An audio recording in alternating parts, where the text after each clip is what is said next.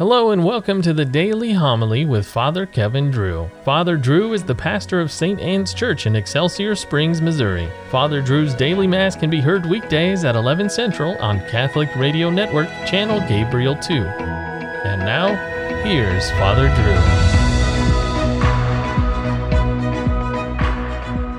Drew. We're reading from the book of Revelation. War broke out in heaven. Michael and his angels battled against the dragon.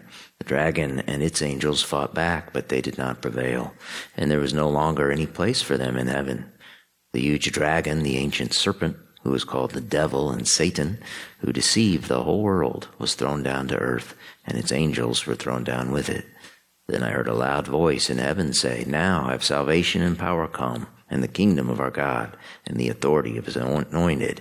For the accuser of our brothers is cast out, who accuses them before our God day and night. They conquered him by the blood of the Lamb, and by the word of their testimony. Love for life did not deter them from death. Therefore rejoice, you heavens, and you who dwell in them." The word of the Lord. In the sight of the angels I will sing your praises, Lord.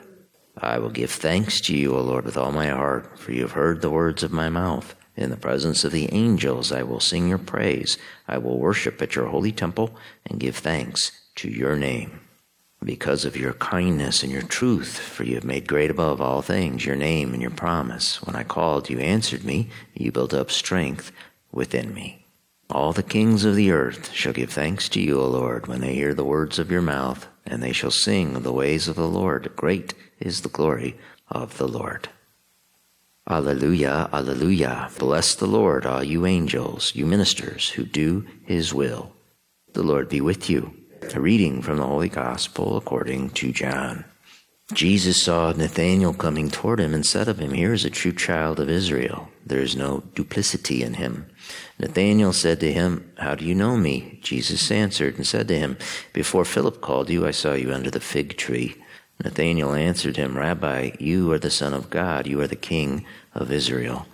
Jesus answered and said to him, "Do you believe because I told you that I saw you under the fig tree? You will see greater things than this." And he said to him, "Amen, amen, I say to you, you will see heaven opened and the angels of God ascending and descending on the Son of Man." The Gospel of the Lord.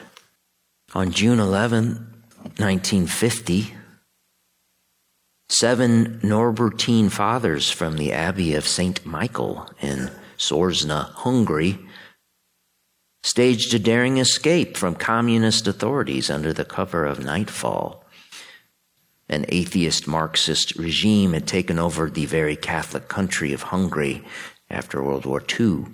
The Norbertines became criminals for professing faith in Christ and preaching the truth. The Norbertines escaped Hungary with no time left to spare. The order came down for their arrest the very day after their escape. Under the protection of St. Michael, these men made it safely to the United States 2 years later. For years, these 7 priests worked and saved to found a community of their own, first with the Norbertines in De Pere, Wisconsin, and later as chaplains and teachers in California. They were at long last able to found a new community in 1957, which they dedicated to St. Michael, who had remained a steadfast intercessor and protector. It's interesting about St. Michael. Way back in the 4th century, the Roman Emperor Constantine built a basilica in honor of St. Michael the Archangel. The church was dedicated on September 29th.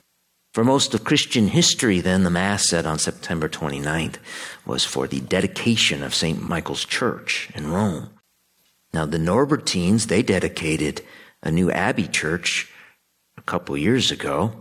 You can go to stmichaelsabbey.com Michaelmass or Michaelmass and read about it. You can also see something spectacular via live stream there later this afternoon when they say Vespers. This is how their website put it. Catholicism is a remarkably physical religion.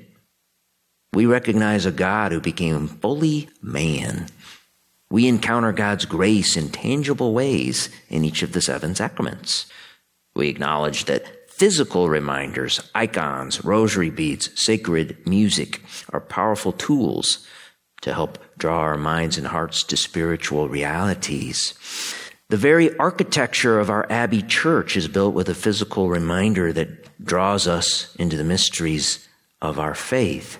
A great example is the rose window, which is positioned in the church such that every Michaelmas, September 29th, the light from the sun will pass through the rose window and rest directly on the high altar.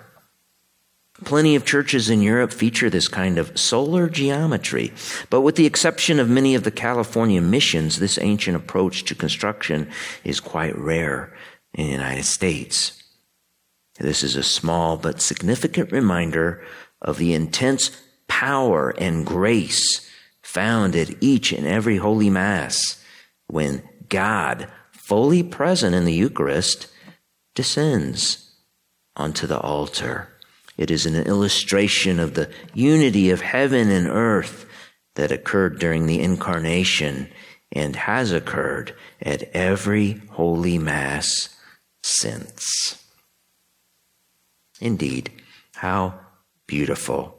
The precise passage of the sun through the rose window on St. Michael's Day is a symbol of heaven united to earth. And Holy Mass goes beyond the symbol where Christ, body, blood, soul, and divinity descends on to our altar and then into our souls. St. Michael the Archangel, defend us in battle.